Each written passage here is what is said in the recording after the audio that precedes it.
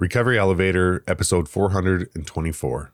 I finally said to one of them, I can still be fun. I am still fun. I'm just not going to feel like shit tomorrow. I'm not going to make a fool out of myself tonight. I'm going to, I can still be fun. I just don't have to be drunk and completely obnoxious.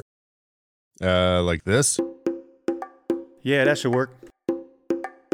Mix down. Yeah, keep going. Yo, yo. Mix down. 3, 4. Yo, yo. Wiki, wiki. 3, mix 4. down. There we go. 7, 8. Wiki, wiki. Mix down. Guys in the house. I love it. Wiki, wiki. Mix down. There we go. 3, 4. Welcome to the Recovery Elevator podcast. My name is Chris, and I'm happy to be here with you today. On today's show, we have Abby. She's 49, from Phoenix, Arizona, and took her last drink on September 24th, 2020.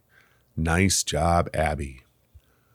We've got some exciting stuff happening here at RE. There's an amazing group of people about to take off to Costa Rica for 9 days of sober travel. I can't wait to see the pictures from y'all's trip. Over Memorial Day weekend, we have an RE conference happening in Atlanta. For members of our online community, Cafe RE, there's going to be events throughout the weekend, but anybody, that's you listeners, can register for the RE Live event that's happening on Sunday night. And of course, we have our annual Bozeman retreat that's happening this August 9th through 13th. Registration for Atlanta is open right now, and registration for Bozeman opens April 3rd. You can learn more about these and any of our upcoming events over at www.recoveryelevator.com/events. And a quick shout out to our chat hosts over in Cafe RE. You all are doing an amazing job. Thank you for what you do. Before we get started, here's a word from our sponsor, BetterHelp. When you commit to this journey, you commit to ongoing growth and self-discovery. I honestly thought that I could go to therapy just a few times and I would have it all figured out. Little did I know it would take more than that. This month, I'm celebrating 10 years in recovery, and surprise, surprise, I'm still learning about myself. We are always evolving and changing, and it's important to continue to be curious about who we are and how we move around the world. Having a therapist to process my life has been a constant and a game changer in my journey.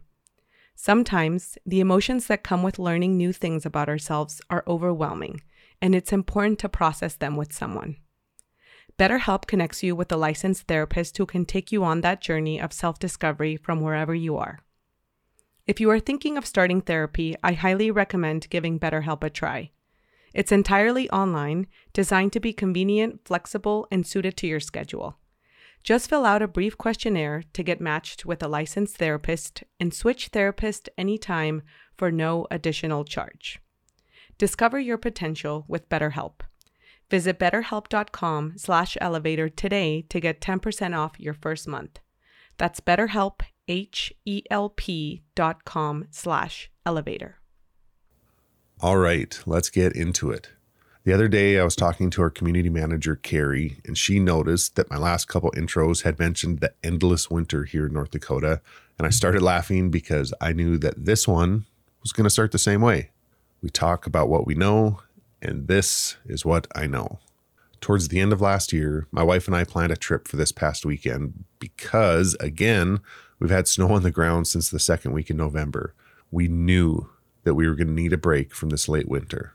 We've done a couple staycations the past few years where we've gone on a day trip or spent the night away within driving distance, but we haven't done a long weekend away, just the two of us, since the spring before COVID. We ended up spending the weekend in Dallas. We had a nice hotel right downtown. We intentionally didn't get a car so we could spend our time exploring what downtown had to offer, and it was a wonderful trip. The museums, the parks, the food. Oh man, the food. But best of all, besides the company of my wife, of course, there wasn't a snowflake in sight. We even had the chance to have dinner with a friend that I met in early recovery. I've known her for over 5 years, and my wife and I even did a Bible study over Zoom with her and her husband a couple years ago. It was a simple night, 2 couples just hanging out and talking about life. I wouldn't have changed a thing. All right, so what's the point of this? This is a recovery podcast, not my travel blog. On our way home, as my wife and I were recapping the trip, 2 things really stuck out to me. First was the importance of self-care, and next was the importance of connection. Let's talk about the self-care part first. We needed this trip. It didn't necessarily have to look exactly the way that it did, but we needed it.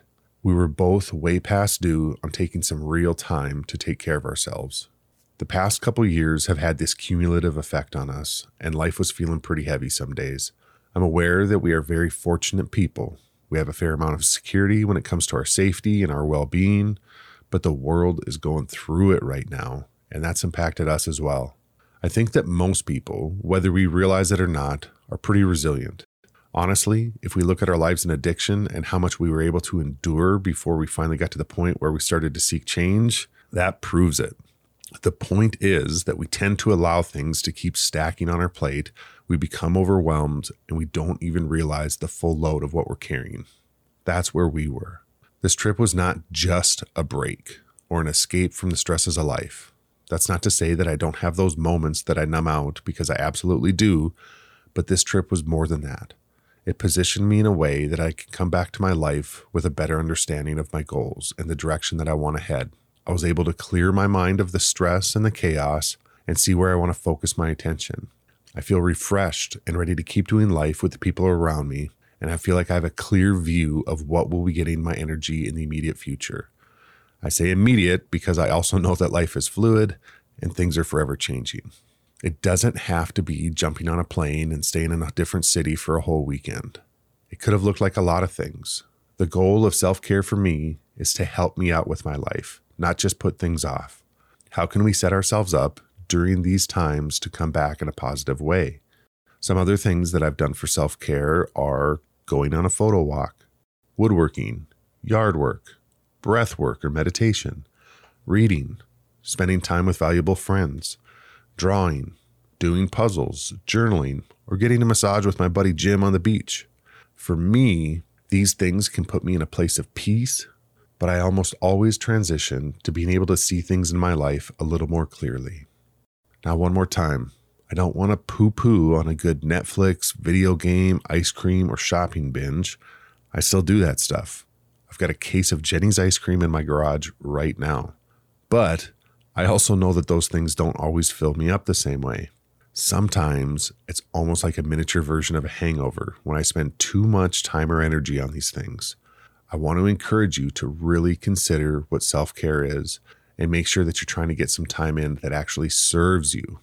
I know I mentioned connection too, so stick around after the interview with Abby if you want to hear more about that. You'll notice during her interview how important that is to her too. But before we hear from her, let's have a word from Cafe RE.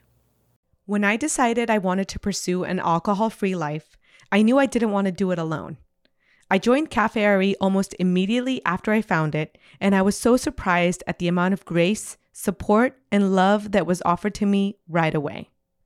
One of the things I quickly realized was that I had a lot in common with the people in this community. People all over the world with similar feelings and struggles that understood me. Community matters, and lining up with people that have the same goal in mind really helped me stay the course on my journey, especially when I came across bumps on the road. When joining Cafe RE, you get 24/7 access to a group full of others whose priority it is to live an alcohol-free life. These groups are capped at under 400 members to ensure quality connection. In Cafe RE, you'll find that quitting drinking can be fun. For $24 a month, you get access to the community, you get paired with an accountability partner if you request to be matched, you can attend educational online webinars, attend in-person meetups, participate in book club, movie club, and more. You'll also get discounts to retreats and sober travel trips. 10% of monthly fees goes towards our service project, where we work with a nonprofit helping those who have been affected by addiction. Go to recoveryelevator.com and use the promo code OPPORTUNITY to waive the setup fee. Again, use the promo code OPPORTUNITY to waive the setup fee. I can't wait to meet you there. Recovery Elevator, please help me welcome Abby. Abby, how are you doing today? Hi, I'm good. Thanks for having me. Thanks for agreeing to come on the show. I'm excited to visit with you. Can you let listeners know how long you've been sober? So my last drink was on September 25th, 2020, and I use that as my sobriety date. Nice job. So that's, hold on, Math is real good for me. Like 2.5. About 2.5 years. Yeah. Almost 2.5 years from the recording date. Yes. How are you feeling? I feel great. I feel free. I like that. Free. Great Yes. adjective. Before we get into it, Abby, can you tell us a little bit about yourself? Where you live, what you do for a living, hobbies, stuff like that. And then most importantly, of course, what do you like to do for fun? Yeah. So I live in Arizona. I'm 49 years old. I am single. I have a young adult daughter. She's 20. She's a junior in college nearby. I am self-employed. I do online marketing for other small businesses, and hobbies and fun. I kind of feel like that's the same thing. I love to cook. I love to keep my body moving. I like to stay active. So whether that's hiking or I'm training for a half marathon right now. I haven't run in a really long time. So that's been a fun challenge. I love to read. And I'm actually currently taking a watercolor class just to kind of step outside of my comfort zone and do something a little bit different. Nice. What are you painting? Like when I think watercolor, I think landscapes. Is that typical? Well, I'm trying to figure out how to do that, but I can't paint trees. So I'm trying to figure that out. But the class is mostly like beginners where we're learning how the color works and how to get the colors to bleed into each other and things like that. Maybe I'll make something fun at some point, but right now I'm just kind of chugging along and trying to figure it out. Well, I can't wait to see where this goes. I'll be on the lookout for. I don't know. Right. I'll let you know when I'm ready to share anything publicly. Okay. Right now, it just hides in my cabinet when I'm done with it. It's a safe space, Abby. Yes. All right. Well, let's get into it. We're here to talk about your relationship with alcohol, what that progression looked like, and how we got to where we are today.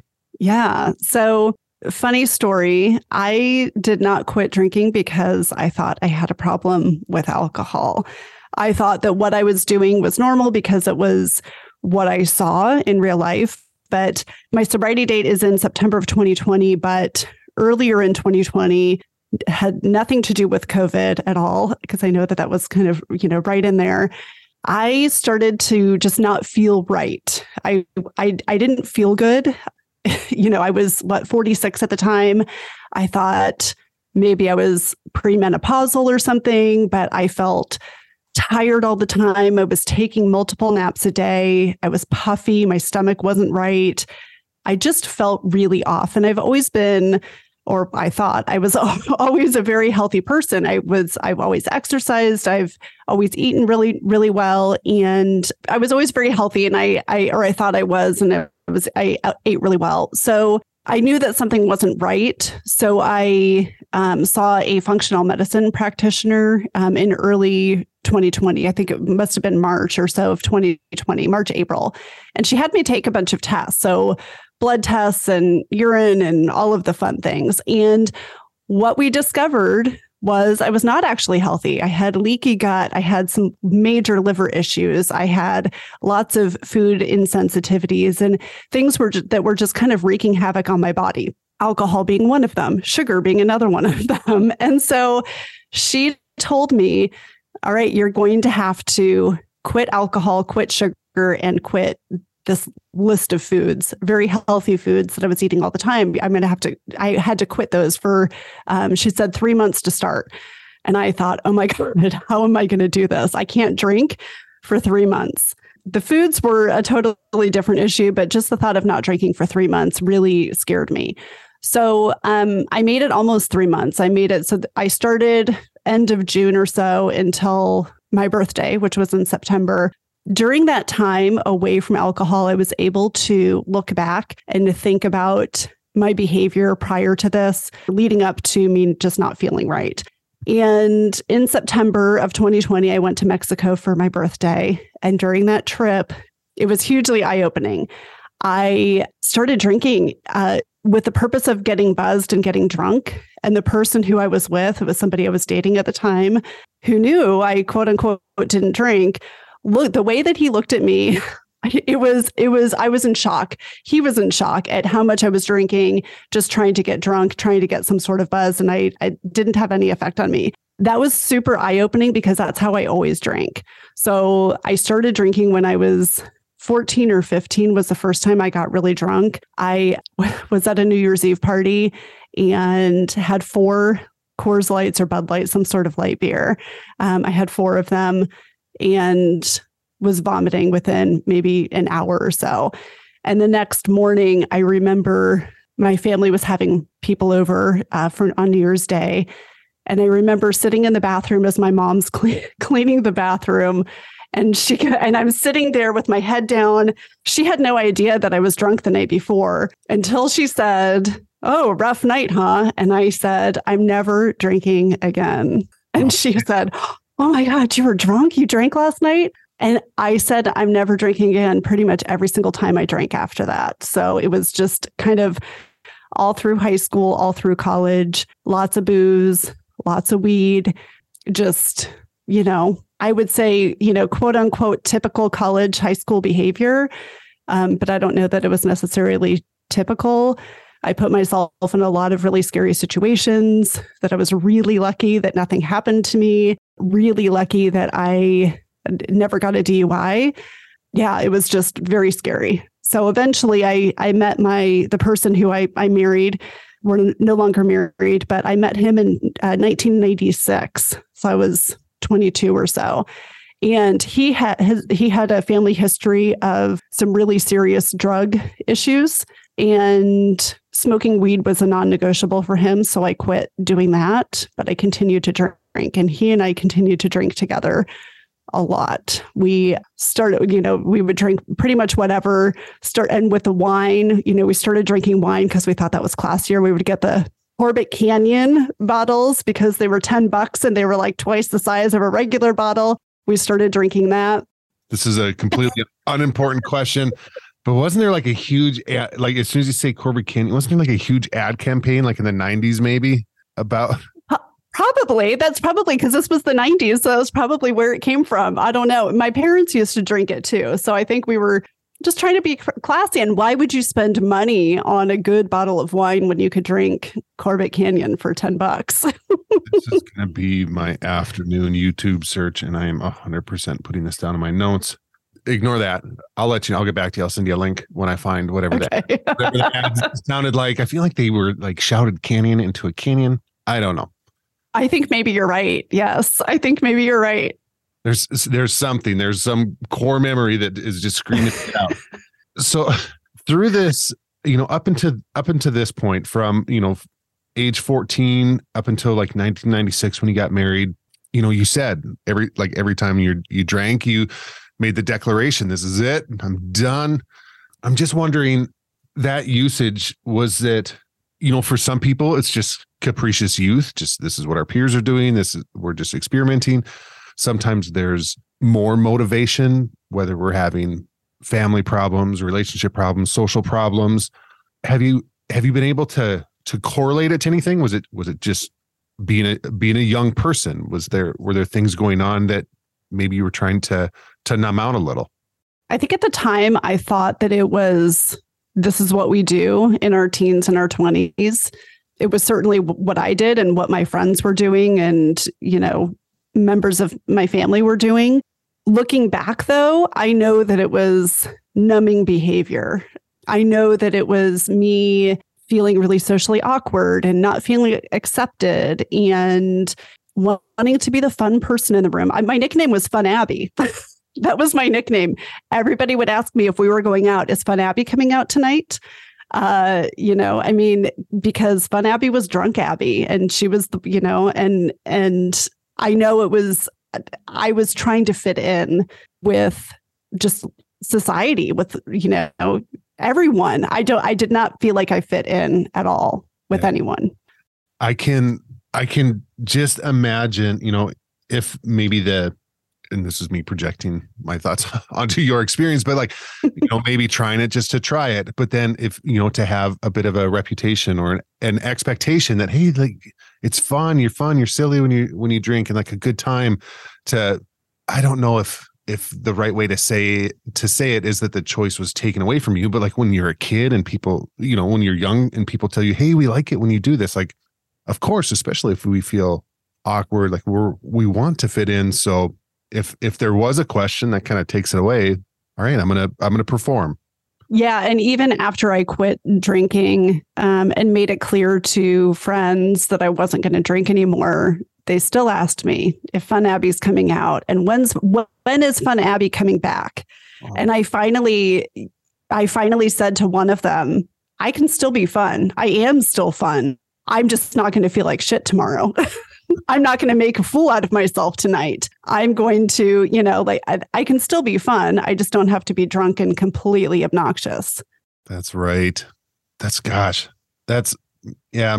God bless our friends and the people who don't understand that. But yeah, that's not, if anybody's listening and you have a friend who's exploring recovery, like don't ask, please don't ask them, hey, when are you going to come get drunk again? Because that's how I like you. Yeah. Well, I mean, I'm not really friends with those people anymore. Yeah. It can be a great filter for the types of people we want in our lives. Yes.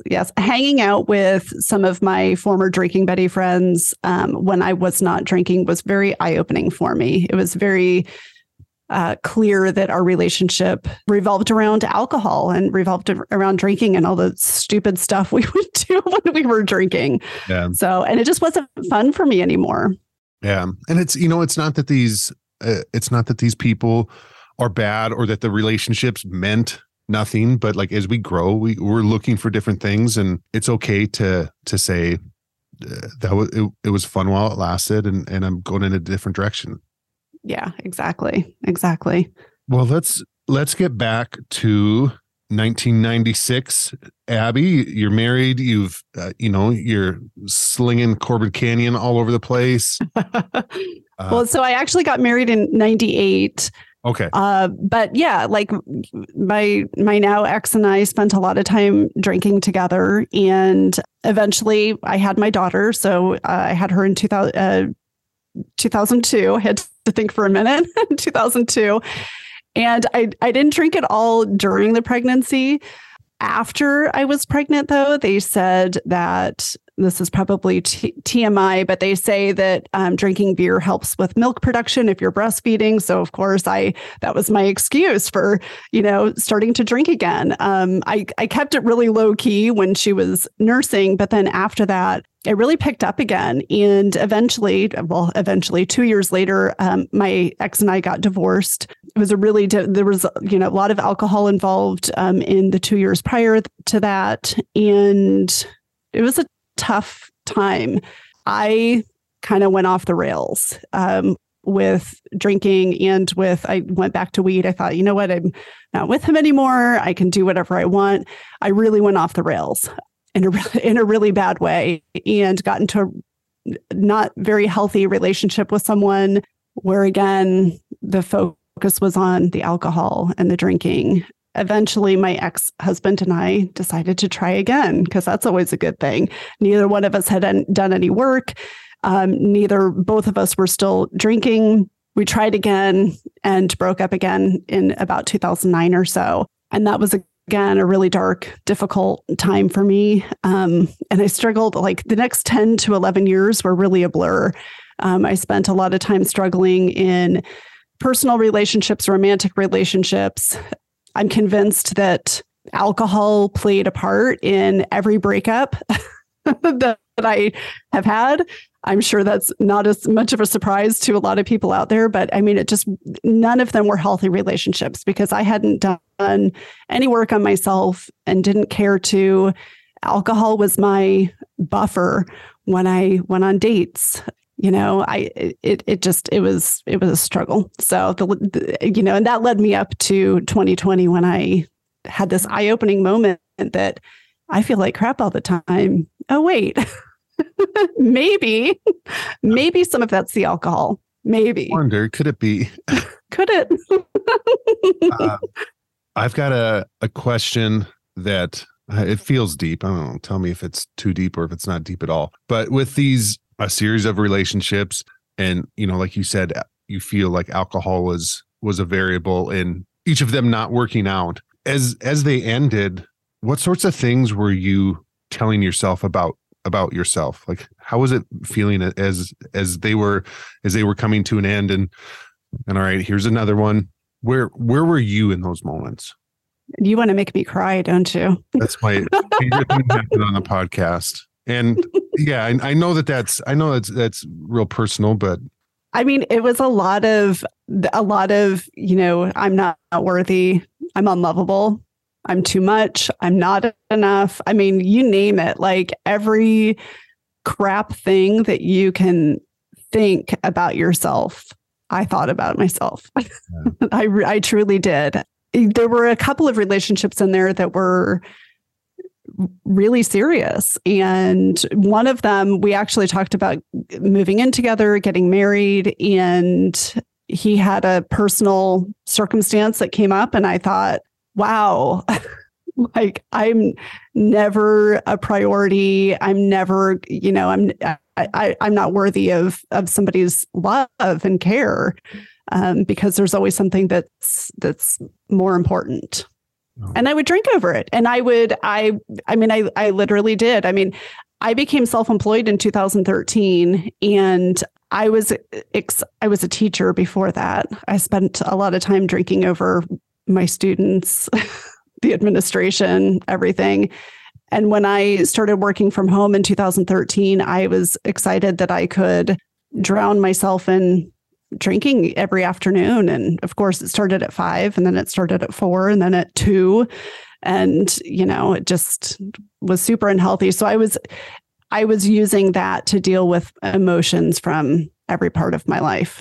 That's hard, Abby. And I just want to say, as someone who knows you, that you do deserve love and that you are a good person. And I'm sorry that you felt those things about yourself. And the reason I ask that is, I think I just want to encourage listeners, if you're relating to what Abby's gone through, or you've got your version of it, to ask yourself those questions. What were you thinking about yourself, and how have you felt about yourself, and recognizing some of those untruths. And that, I think, for a lot of us, how we felt about ourselves was a huge catalyst to our relationship with alcohol. Because if I'm having this self-hatred, or I'm not pleased with how I'm performing in whatever arena in my life, if I don't know how to cope with that, alcohol numbs it. And it can help paint the picture of how we got to where we are. And for a lot of us, like, we just want to know, like, how did I get here? If we find ourselves in this tough spot, like, how in the hell did I get here? And understanding that cycle it doesn't change anything, but it might be a door to show us to show ourselves a little bit of grace as we try to walk into that healing. Yeah. And I mean, to be real, the feelings don't go away when you quit drinking.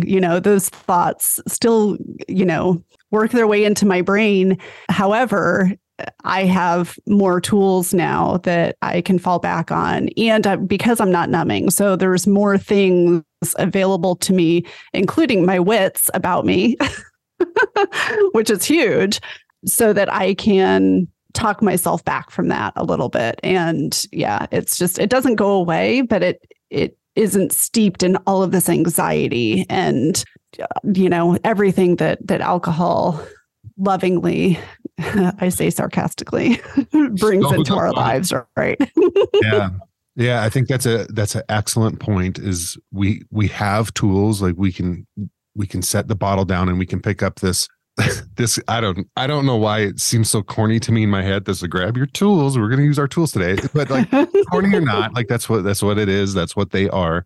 But we have those, and it's an opportunity to feel those things. It doesn't always feel like an opportunity. Sometimes it just sucks, but we get to, and it's less, it's hopefully not destructive.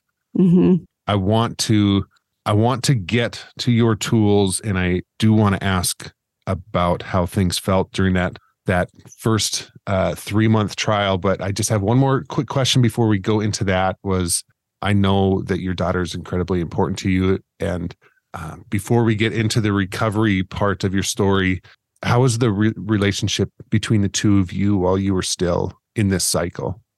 Good question, because there's so much that was so very fuzzy during that time. I mean, she and I have always had a really good relationship. thankfully, somehow, she is the one thing that my ex and I did right together, because she is such a great kid. And yeah, I was a really difficult teenager. And so was he.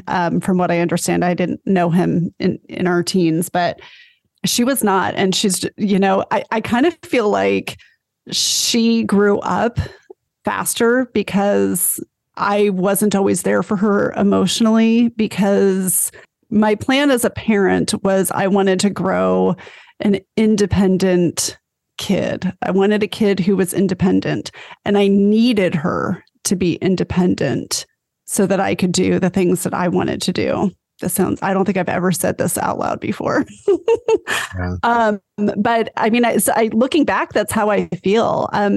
I just finished listening to this book, and the title escapes me right now. I'll look it up in just a sec, but it was all about how we relate to our kids. They take that, and this has been in multiple books, but they take that into adulthood.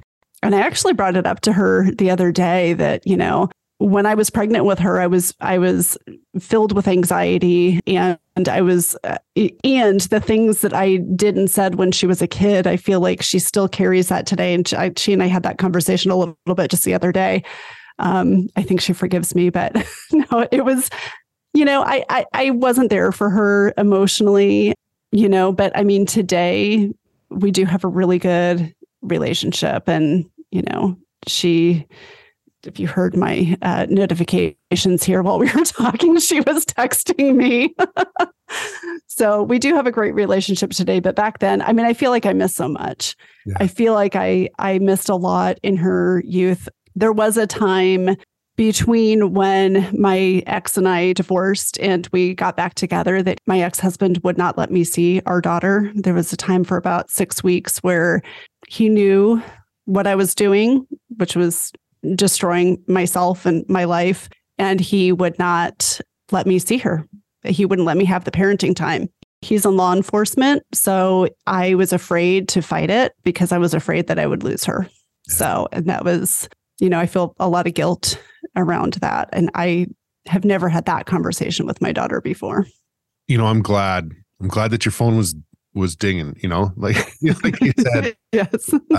I'm she probably needs money or something. Well, just asking. My daughter's a bit younger, but I'm grateful for the grace that she's shown me, and my son as well. And it's tough, and I think that's a testament to how far you've come. Like, to be like, those are hard. Those are really hard conversations to have with your kid, and to open up the opportunity for them to really not stick it to us, but to hold us accountable. Mm-hmm. I think that says a lot about who you are as a parent and as a person, to be willing to give her that space, because I think I've asked my daughter some of that same stuff, and it's because we want to make sure it really is accountability, and we want to make sure that if they're dealing with something as a result of the way that we raised them or things that we did, create a space that they can walk through and heal, so they're not having to deal with the same shit that we've had to deal with, Mm-hmm. Yeah, we've had that conversation, just about alcohol in general. And I mean, I know that she's had a couple of drinks here and there. I don't think that she's ever been drunk. I don't think that she's ever used drugs. I mean, I could be wrong. She may just not tell me. She's definitely not a partier for sure. But we've had conversations about alcohol and family histories on both sides and what that looks like. And whether, I know that there's, maybe it's hereditary, maybe it's not. I don't know. I think that we definitely inherit things based on what we see and what we've experienced. And so she and I've had the conversation that, if you're going to drink, it's probably a good idea to think about it first, and to be careful and to be aware of what's going on. And she recognizes that too. So I've brought it up. She's brought it up. So I'm glad we've been able to have that conversation. Yeah. My daughter is 16, and we talk about that too, because I mean, she's kind of at that formative age where people are going to start experimenting, and some people already have, and it's, oh my gosh, it terrifies me. And I know, like she knows about my recovery. She's been on vacation with, we've had people from Recovery Elevator come here and go camping with us. Like, she knows Dad's on a podcast. She tells her friends, but like, people know, but she's still like, she's got to do her thing. She's got to live her, she's got to experiment, and it just scares the shit out of me. And that's my goal, is to just create that space to where, if that's a road that she wants to travel, that she does it as smartly and safely as she can. And if she finds herself in trouble, that she knows how to get a hold of me. It's just, it gives me anxiety thinking about it. Yes. All right. We've got a bit of time left. Let's talk. So let's go back to where we started, Abby, and that I want to hear a little bit more about this first 3-month stint. So you saw the specialist, and they told you you've got some stomach issues and some liver issues, and they want you to do this cleanse. So when you do this, was it, I think you had mentioned that the food was not a huge issue during that first stint. How did it feel to not have alcohol? Was it easy to do it because it was your health? Did you find yourself facing challenges? Yeah, it was.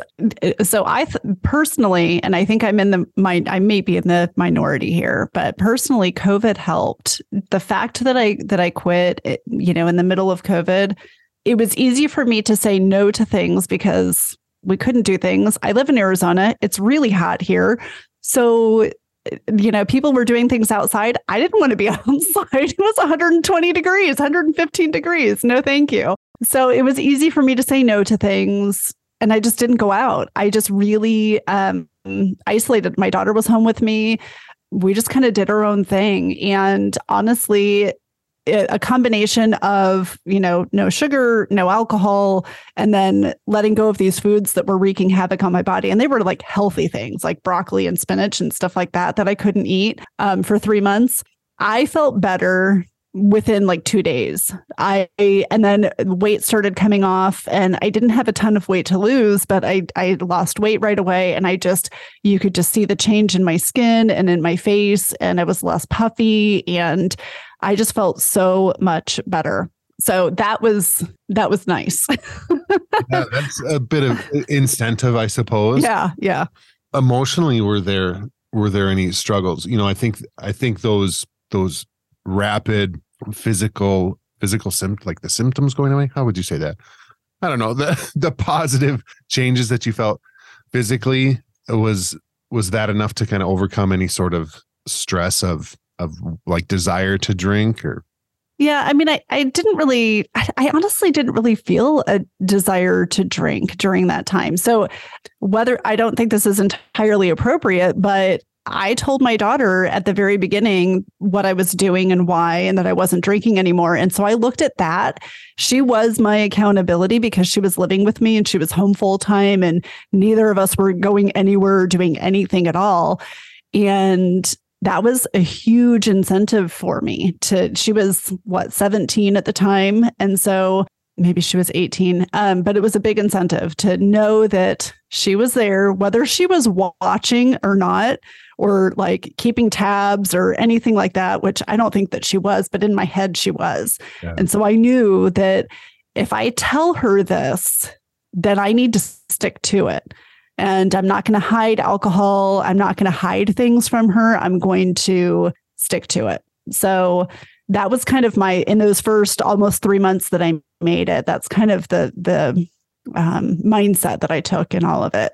Some pretty strong accountability that you had in place. Well, especially since I knew. So she was going into college, but she was going to stay home for the first year because of COVID. So I knew that eventually, she was going to go, and I didn't want her to I wanted her to know that I could keep my word, that I could stick to something that I say I'm going to stick to. So that's important. All right. Well, let's talk. I want to hear about like what the last 2.5 years have been like. But this last, the birthday hoorah down in Mexico, was there anything that led up to that, or was it was just I'm going down for my birthday and I'm just going to cut loose? Yep. I told my boyfriend at the time, it's my birthday and I'm planning to drink on my birthday. He was like, "Are you sure?" He drank, but I had seen him drink once in the several months that we had been dating, and that was it. So I was like, "Yep, I'm sure I'm going to drink." So I did. Kind of eye-opening, like, oh crap, this is how I drink. I just binge. I drink to get drunk. And yeah, that was very eye-opening for me. When we got back, I decided, okay, I'm gonna cool it for now. I'm gonna try to make it 3 months again. Well, 2 weeks later, I had the biggest month that I have ever had in my business. And so on the 25th of September, 2020, I was like, we're going out to dinner, really nice dinner. I'm buying and I'm having a beer. I drank one beer. It was an IPA, Lagunitas, I think. And I could not function for the entire weekend. I only had the one and I wanted to have more, but I only had the one. And then the entire weekend, I could not get out of bed. I don't know what it was, but that was it. I knew right then I can't do this anymore. You know, the last couple of months of me drinking in 2019 and early 2020, I noticed that the alcohol was affecting me differently. And I had really ramped up the drinking and just making really, really bad decisions. And so I knew that day, I'm done. This is it. And that was it. That's weird how like the writing is kind of on the wall. And I think a lot of us, it was the same for me that my last 6 to 9 months, like I could just feel it. It was different. Like I felt different and just like the things around me were different. And I knew it was coming to a head, and yeah, I didn't know what that was going to be. But so since that day, since the 25th of September in 2020, what did your first like 90 days, 6 months look like? Did you find support? Did you just continue to do it on your own? Yeah, I started off on my own because, you know, I don't need AA. I don't need anything else, you know, and there's such a stigma around AA and any kind of support. A close family member had quit drinking a couple months before me. And so we actually only really talked about it one time. We've only really talked about it one time since, which is kind of interesting, but it was nice to have a close family member in the same boat as me. It felt family get-togethers feel much more safe and easier now because I feel like we used to feed off of each other in our drinking. But in November, so like a month and a half after the 25th of September, I knew I needed some support. I needed some connection. Isn't connection like the key? I feel like somebody. So I think I've heard that once or twice. Yeah. So I joined RE. I joined Cafe RE. I joined the Quit the Booze course. I met someone in Quit the Booze who lives locally, and she and I went out hiking a couple of times. And from there, I actually started a sober hiking meetup group in my area because I wanted to be able to meet more people who were sober and in my area. I like the in-person connection.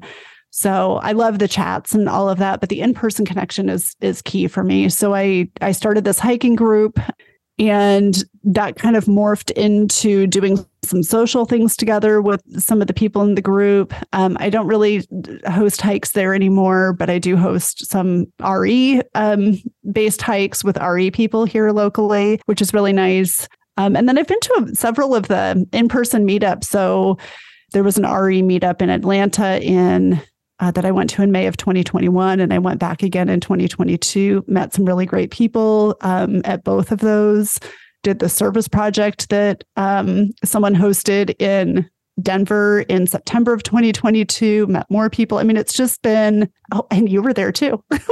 Right. And a couple of other, there's been a couple of other smaller meetups here and there that have really been key, like meeting people in person, getting to know people in person. And of course, we can't all, not everyone is sober. So when I go out with people from my gym or people I know locally, socially, I make sure that everybody knows I don't drink. And people have asked me some really weird questions. People have, well, are you an alcoholic? Well, why don't you drink? And I tell them, I don't care. I mean, I'll tell them whatever they want to know. I'll tell them a ridiculous story. This is exactly why I don't drink. And I'll tell them a story. And I've just been very vocal. So I am self-employed. I actually have my own podcast, and I've had Paul Churchill on my podcast. Right around my 7-month mark, I had him on, and he shouted me out. And I've talked about, recovery and all of that, in my business. And I just talk about it because it's who I am, and why not? And the more I talk about it, the more that holds me accountable for staying the path. Yeah. Yeah. I think recovery is a huge asset. And I give you huge kudos to you for being in recovery out loud. And I get it. It can feel extremely overwhelming and scary to think about telling somebody. And that's not to say that everybody has to, but I just encourage people, listen to that urge, listen to that little nudge, try it with people that you trust. Mm-hmm. And it's cool. It's cool if we get to a space where we want to do that out loud. And again, this is not to shame anybody who doesn't, but I'm grateful that there's people like you, and there have been people like that ahead of us to give me the strength to do that, to be able to hear other people's stories that showed me that it was okay and that it was possible. And that's what I try to do today. And I love all the meetups that you mentioned too. There's something incredibly special about getting together with a group of people in recovery. Just, I don't know. It feels like a lot of that surface level talk kind of dissipates, and you can really get into some crazy emotional stuff that you wouldn't expect to, but in a positive way. Yeah. Just because we care about each other, and that can help set the stage for how we want our other relationships in our life to be. Yes. Yes. And going back to the sharing and talking about recovery, I definitely do filter how I talk about it based on who I'm talking to. So some people will just say, I don't drink, or I don't drink anymore, or if they ask questions, I kind of filter how I want to respond to that based on the situation and who I'm talking to. So yeah, and we have the ability to set the tone of our recovery. Yes. Mm-hmm. I could tell someone, oh yeah, I don't drink because here's a list of the terrible shit that I've done while under the influence. I could do that. That's going to be a real bummer for everybody that's there. But yes. We can shed light on the positives of these decisions that we're making without, that's not necessarily withholding the truth, but it's making it appropriate for the situation that we're in. All right, Abby. So before we get to rapid fire, you've talked about meetups, you've talked about finding connection online. What's a day in recovery like now with 2.5 years, around 2.5 years? What are you doing today to maintain? Yeah, well, I go to the Cafe RE chats here and there. I've hosted a number of chats. Last year, I set a goal to host 12 chats. I think I don't know how many I hosted last year, but I'm pretty sure I exceeded that. I'm hoping to do the same this year. That really helps to give back. I go to meetups when I can. I host meetups for, RE hiking here in Arizona. I've got a Marco Polo thread with a couple of RE folks. Gosh, RE is getting lots of shout outs here. And I mean, honestly, I've been going through, I've been to AA. I go to meetings occasionally, and I do love the RE program, the Women's Way, to the 12 steps that I've been, and I'm working one-on-one with somebody from that group also, which is really helpful. Other than that, I mean, I work from home. I don't go out. I love my NA beers and my hop water. That's kind of my go-to in the evenings if I feel like I want to, sit down and relax. But it's just about connection. Exactly like you said, connection is key. And there's a lot of ways to do it, I think you and I share a lot of the same tools with leaning heavy into the Cafe RE recovery elevator world.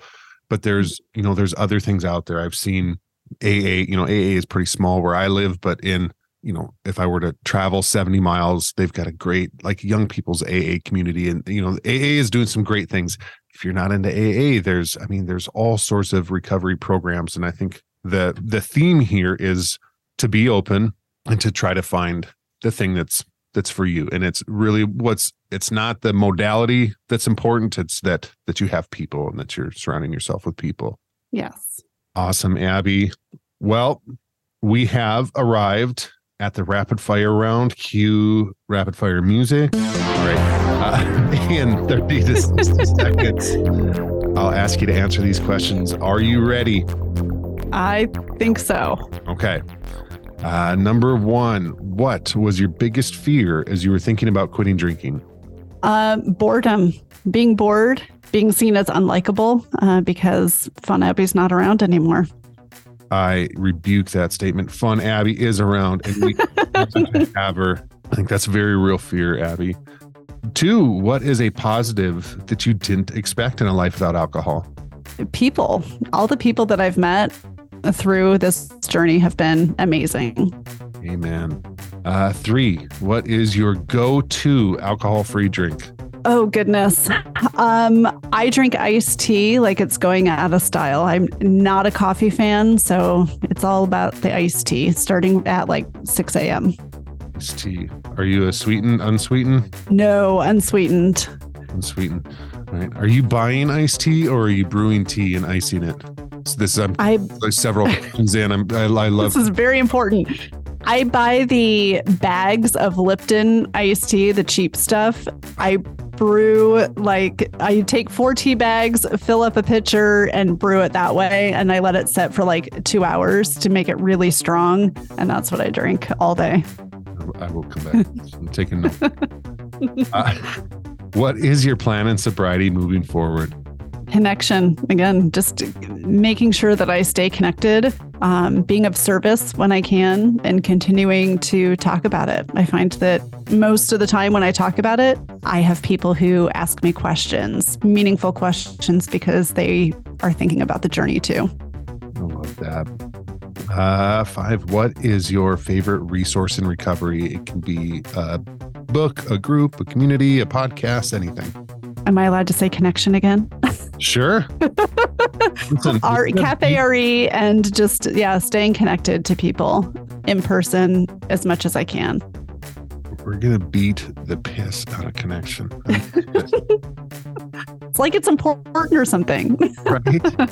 All right, Abby, and last but certainly not least, what is your favorite "you might need to ditch the booze" if line? If you're feeling lost, physically unwell, emotionally unwell, and you're ready to live your best life, then you should probably ditch the booze. That's right. Trust yourself. Listen to that. Get rid of that junk. I love it. Abby, thank you so much for agreeing to come on the show. It's been awesome to be able to spend a little bit of time with you. I appreciate it. Yeah, thank you. All right. Thank you, sister. Recovery Elevator, thanks for listening. And thank you, Abby, for coming on the show. You're going to help a lot of people today. And if you remember the intro, I kind of left you hanging on the connection part of my trip. But was I right about Abby? Connection was huge for her too. All right, back to Dallas, the dinner with my sister in recovery and our partners. Why was this such a memorable moment? God has put so many amazing people in my life, this friend being one of them. In recovery, I've met some of the best people on the planet. Regardless of their 9-to-5 jobs, I've crossed paths with some amazing teachers of life. It's not about sobriety time, but it's more about honesty, willingness, compassion, grace, and understanding. The friends we had dinner with, we haven't connected with for a while. Life happens, everybody gets busy, and that's okay. But the time together was a refresher course on the type of people that I want to spend my life with. We lifted each other up. We laughed. We spoke with honesty and passion about what's happening in our lives. My wife and I are going through a transition right now, and without skipping a beat, we were met with so much love and encouragement. I couldn't have asked for more support. At the airport, as we were waiting to fly home, the husband texted the group. He was once again lifting us up and encouraging us. These are my people.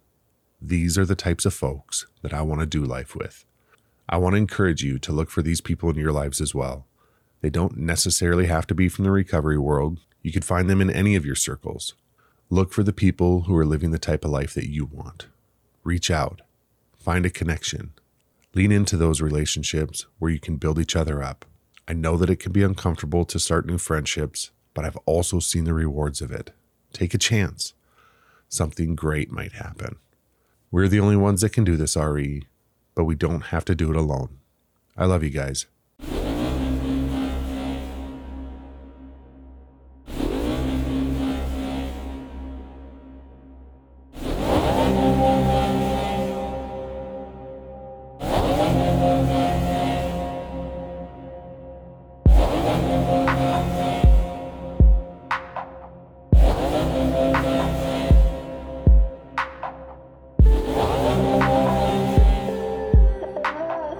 For starters, the alcohol has to go. All that finding your true purpose stuff, being the authentic you, being truly happy, none of that can happen with alcohol in your life. Don't take my word for it. Take a look at your past. Get clear, be clear on why you're doing this, and then go get it.